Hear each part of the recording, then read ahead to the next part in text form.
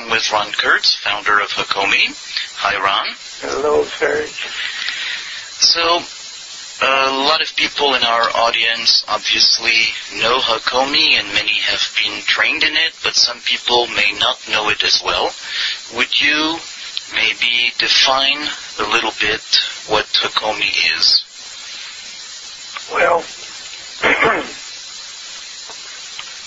Hakomi uses several particular or unique approaches to helping people study themselves.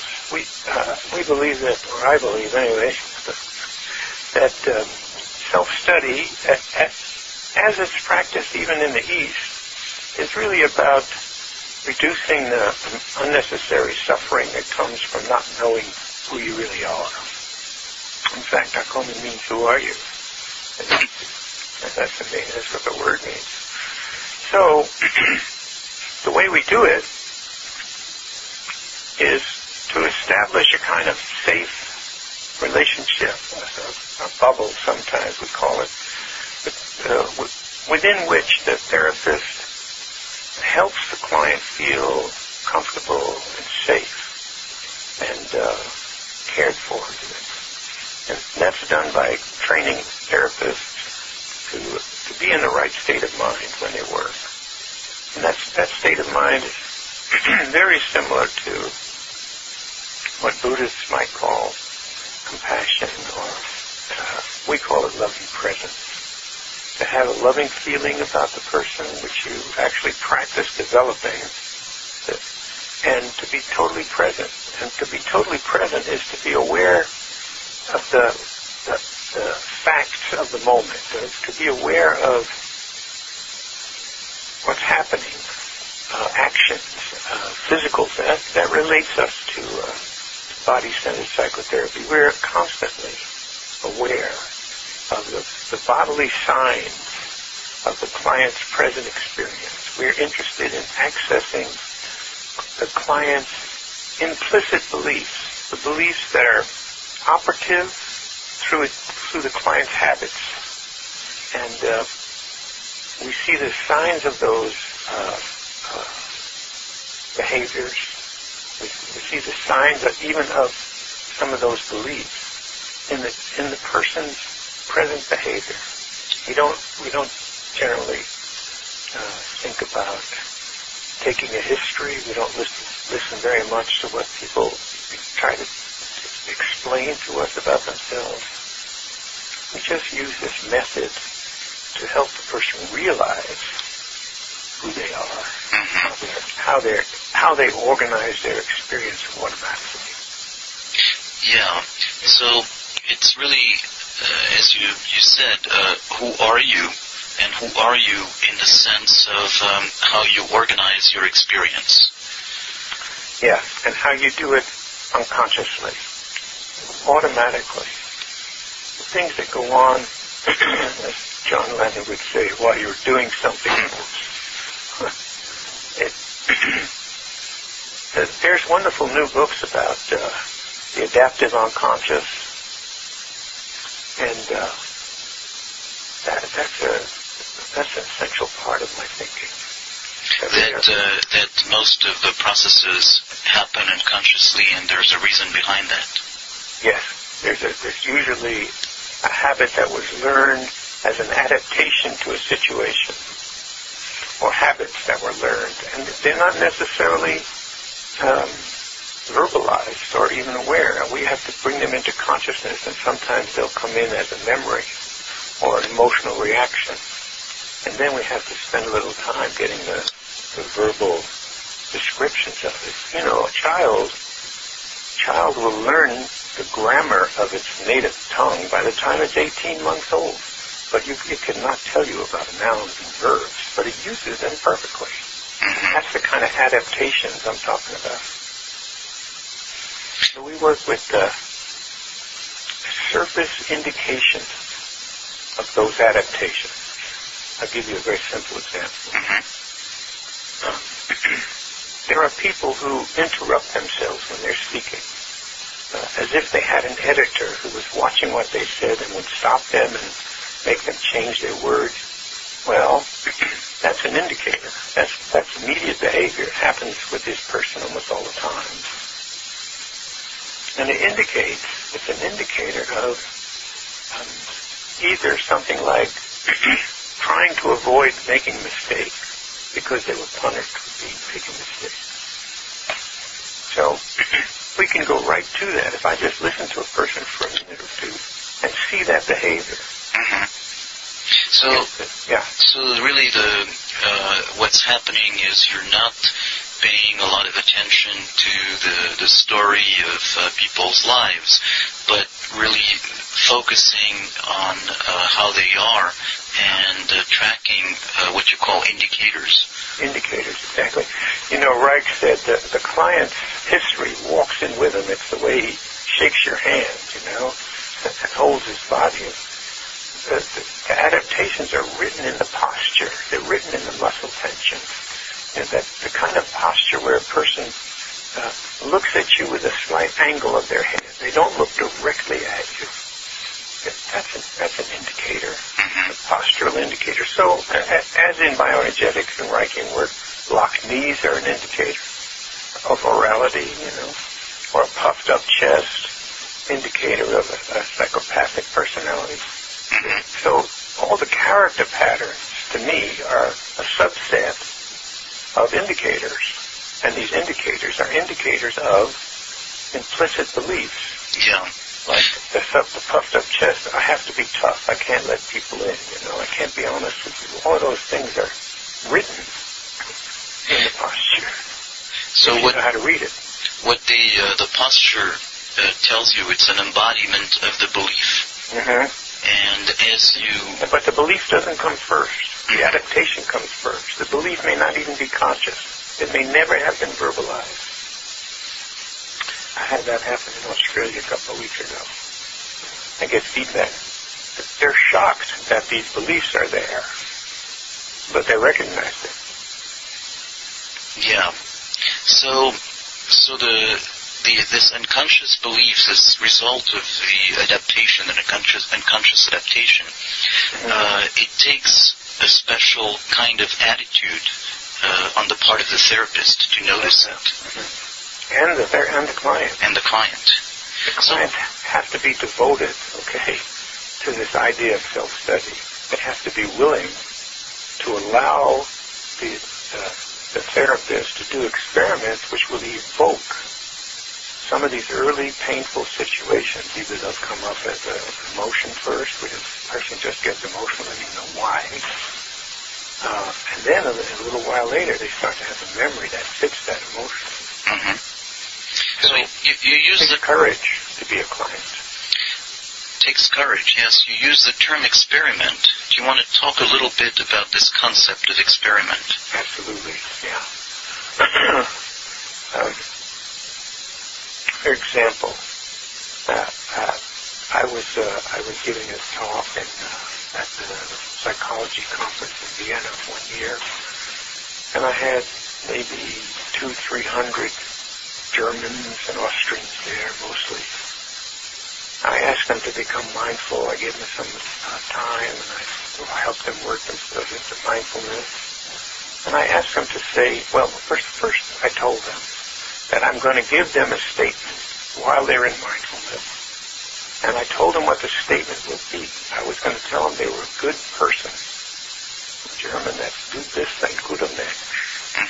And I was asking them to tell their neighbors, tell your neighbor what you think your reaction will be when I say that to you and you're in mindfulness. So they talked about that for a moment. Then they got mindful. And then I said it to 200 people. Right?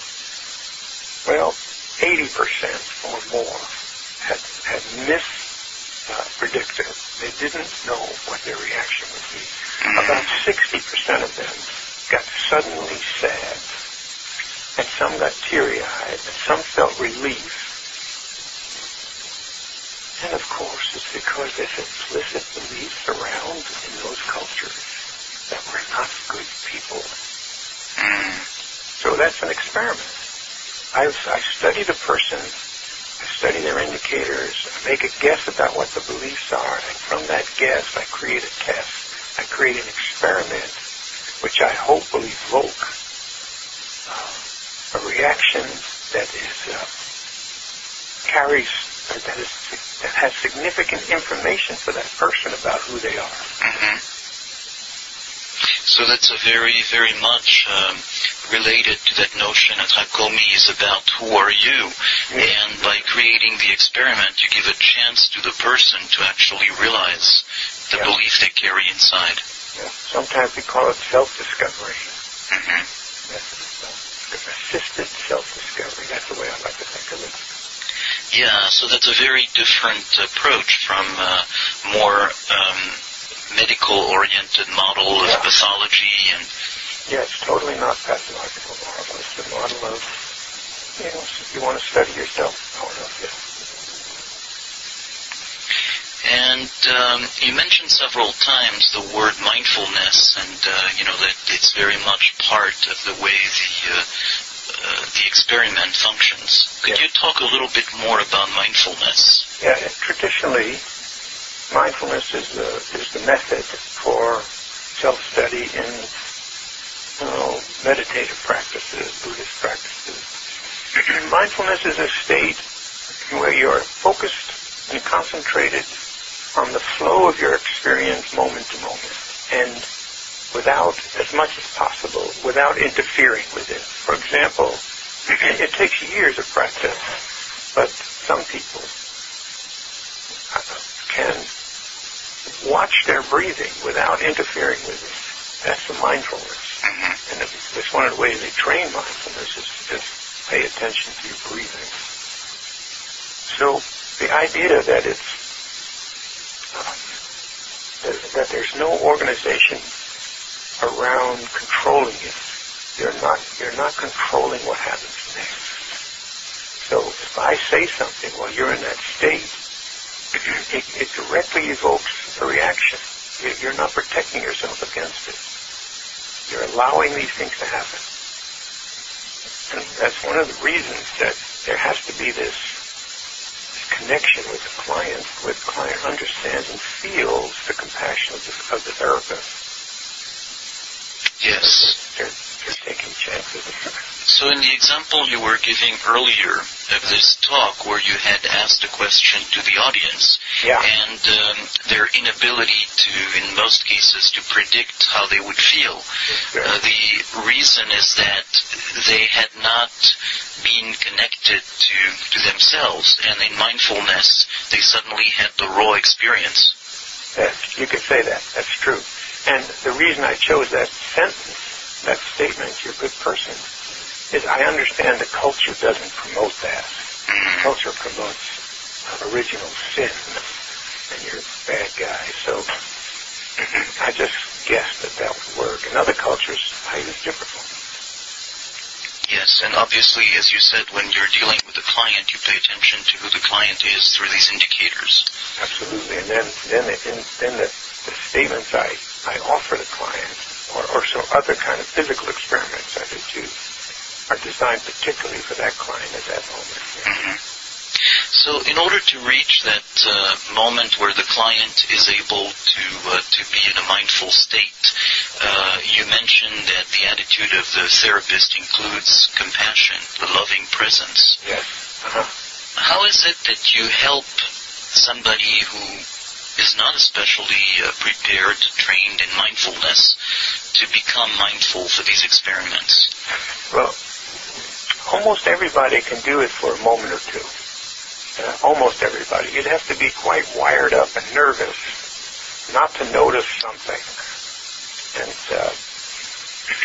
so most people can do it. And of course, clients, once they have practiced a little bit, it gets easier and easier. The key to it is, you might call it limbic resonance. Mm-hmm. By my, or any Hakomi practitioner, by timing, by pacing, by being silent when the client needs you to be silent, by noticing things, and simply, what I train my students to do, I say, when you sit down with somebody, study them for what you like about them, study them for what makes you feel good, and that will be reflected in everything you do. So, they're trained to do this. So they look at somebody and they'll just start liking this person, how beautiful they are, you know. They're all beautiful somehow. Everybody was somebody's baby, you know. So just what I'm hearing is that if we make mindfulness something that's intimidating, then it's going to be difficult. But if we focus on the fact that most of us can access mindfulness for a few seconds, then it's much easier. And that what happens is that the therapist actually helps the client, eases the client into that mode by limbic resonance, by focusing on what they like about the client. Yeah, that's true. And I may not even mention mindfulness to the client. I might just say in a very soft voice something like, well, why don't you just go get as calm as you can get, and I'll say something and you notice what happens when I say it. You know, just as simple as that, and that works. You don't have to know about mindfulness. They just have to get calm and study their experience. Yeah. So very much that sense of just being in the moment and creating the present experience. Yeah, exactly. Studying reactions, you know, studying reactions for information, for what it tells you about who you are. And there are people who are too nervous, they had too much coffee or something like that, and they can't get into mindfulness right away, so they have to do something else. Get a massage, take a hot tub, then come back. Something like that. But I've only run into maybe 2 or 3 people in a career, a 30-year career, who couldn't do it. Now that's how easy it is. And maybe it's a testament to how wired we are to resonate with other people if the therapists themselves are able to create some of that. Absolutely. You know, sometimes we'll trigger a traumatic memory. And in times like that, because you have no idea what's going to pop up when you do an experiment. You've got an idea about an indicator, you do an experiment, and the person can go right into some kind of traumatic memory. In those cases, I talk very softly and gently and calmly to the person. I have them look right in my eyes. I hold them with my vision, you know, and my softness. And I talk to them about, you know, you've been hijacked by a memory. You know you're really safe right here, right? You know, it's just appeal to the rational mind. And that seems to help them come around quite a bit. Yeah. So very much instead of talking about relationship, you are in relationship at a very, very basic limbic level. Yeah, that's true. Yeah. And what is it that helps therapists practice be able to offer that kind of loving presence? Well, that's a good question. Well, for me, it popped up many years ago when I was working in Germany. And I had done 9 straight days of therapy sessions in a group over and over. And I was exhausted. And I was so tired I couldn't think very well. So I just stopped thinking for a while, even though I didn't tell the client. I didn't interrupt the client or anything. They were just talking, and I sort of went blank. And in this blank state, looking at this person, I saw a certain kind of beauty in this. And I realized if that person knew that I was seeing this, they would feel it. And I realized it shows. I'm looking like I'm feeling this. So I asked the person to look at me. They had their eyes closed. He had his eyes closed. He looked at me, and immediately his process changed into something deeper and something emotional. And that's when I realized, oh, yeah, that's the basic engine of the relationship. It's just appreciating this person to the point where you feel compassion, or you feel loving towards them, and that will move the process by itself.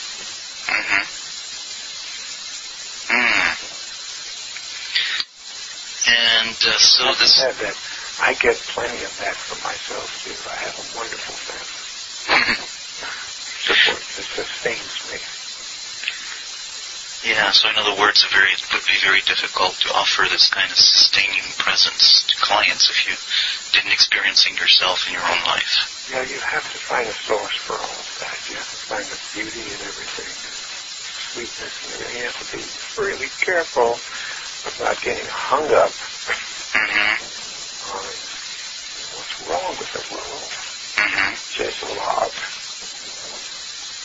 So maybe that's also related to mindfulness in the sense that it's about the ability to focus or not focus on some things. Yes, right. Sometimes it's called concentration training. You do that too. So there's the ability to be focused in the present. Yeah.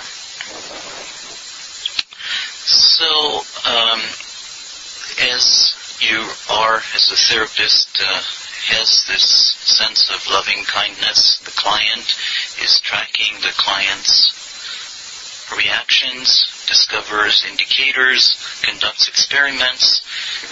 What is it like for the client to go through that? You mentioned earlier there is a certain sense of courage. It must take, a certain kind of client to take this, or is this something that's applicable to everybody? I think almost everybody. But there has to be a willingness for self-study. There has to be a willingness to take an honest look at yourself. The experience for clients, we think of it this way. If they adapted to a situation that is still painful to them in some way, or still running them in some way, defensively, or compensating, they didn't get a certain kind of mental, emotional nourishment that they needed. There was something missing. We talk about the missing experience. And and it's missing because either they don't believe it's possible or they feel they have to defend against it. Like, for example, we can do an experiment where I ask the person, be mindful to watch me, and I'm going to start moving my hand very slowly towards them as if to touch them, and they should notice their reaction. Well, that will trigger a memory of being, if they had been abused, it's typically going to trigger that. And what's missing for them is this perfectly gentle, sweet touch.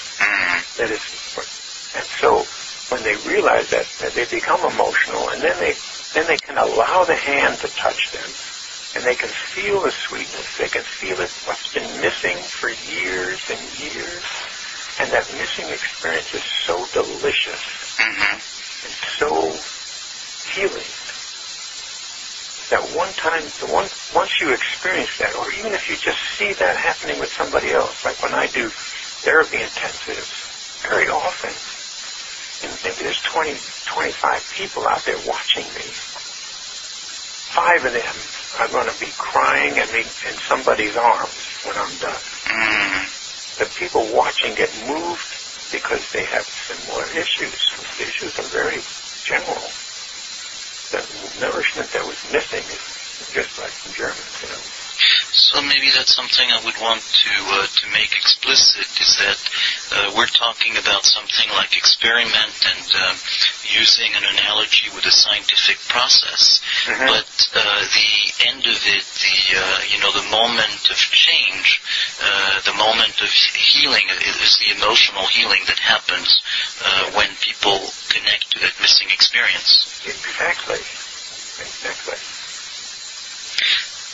So, this emotional healing, could you just described something that happened in a workshop. Could you give some experiences, one recent example of an experiment and the kind of missing experience that it revealed? I think very often I'll tell somebody, well, there's a little bit of technique involved here to evoke these memories and to evoke the emotions and events.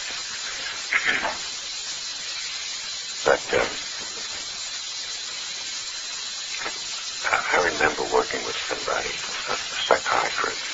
No, I think she's a doctor, just a medical doctor, Mm-hmm. who had been severely abused. And we worked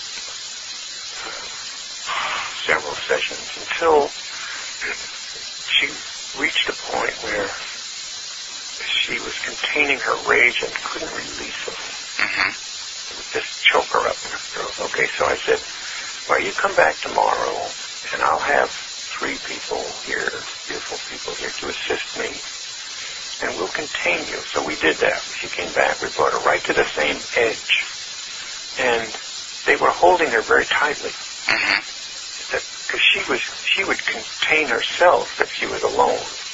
But when she reaches the point the second day, I have people hold her very tightly so she can feel safe enough to express herself. Well, she goes into this rage, and it I don't know how long it lasts, but I have a tape of it. It probably lasted at least 5 or 10 minutes. No more than 10, but at least 5. Mm-hmm. And afterwards, after this explosion, she lay down with her head on one of my assistant's laps, and she was feeling really great. She released that, and there was kind of a sweet melancholy about it all. And she looked at me and she said, I never did this before. Mm-hmm. She never let herself be comforted before. Never rested her head in somebody's lap before. That's delicious. Mm-hmm. Yeah. So, one of the things... That's a question, but that was the answer. Yes. As I was asking you to relate an example of that, and what's become very apparent in this example is the role of containment and support, including physical support. Yeah, exactly. That's still part of the body-centered aspect of it. So, where other people see things in terms of resistance, you actually support people. I see it as emotional management behavior, experiential management behavior. So I'm going to help them manage it. I'm not going to support their behavior, and so that they can relax a little bit. Let me help them, and then what they're managing has a better chance of coming through as expression. So in other words, you don't go into a battle with the clients into describing a behavior as dysfunctional, but you see it as the way they are managing their behavior. Yes. And as you help them, something else happens. Absolutely. It's amazing. That we call that technique taking over. You take over a person's defenses or his management behavior. Like, for example, if I give somebody a probe that says you're a good person, and they hear a voice that says, no, I'm not. I mean, they have a thought, right? No, we'll have somebody take that over, because that's a management behavior. Yeah. They're managing their fear of thinking of themselves as a good person. Now, that's not a good idea. So I have somebody take that over. So I say it again a few times. You're a good person. And this assistant of mine says, no, I'm not. And the person is again in mindfulness. And as we do this 2 or 3 times, very often, there's a memory. Okay, a memory comes up about where they learned this adaptation. And once you got it in memory, it's changeable. Once they see why they did it, they have some more control. They can change it. They can change their behavior. But they have to understand it first. You can't force it to change. It changes through insight. Yeah. And practice. So the words insight and practice are very evocative also of Buddhist practice. Absolutely, yeah, that's right. And that I assume that is an area where some of that wisdom, some of that approach has permeated into your approach and your methods. It was there from the beginning. I was enamored and studied Buddhism and Taoism long before I started doing Hakomi. So it's part of the inspiration for the method. So I would like to use the word inspiration to say that this has been an inspiration. Unfortunately, we're coming to the end of the interview, but maybe I would like to suggest to people who are hearing this to carry with them some of this compassionate and experimental attitude in their work. Yeah. Try loving presence. Loving presence. You'll get far. Thank you, Ron, for your loving presence. Courage, it's a pleasure. This recording is part of the Somatic Mindfulness and Relational Psychotherapy podcast. See the website relationalimplicit.com.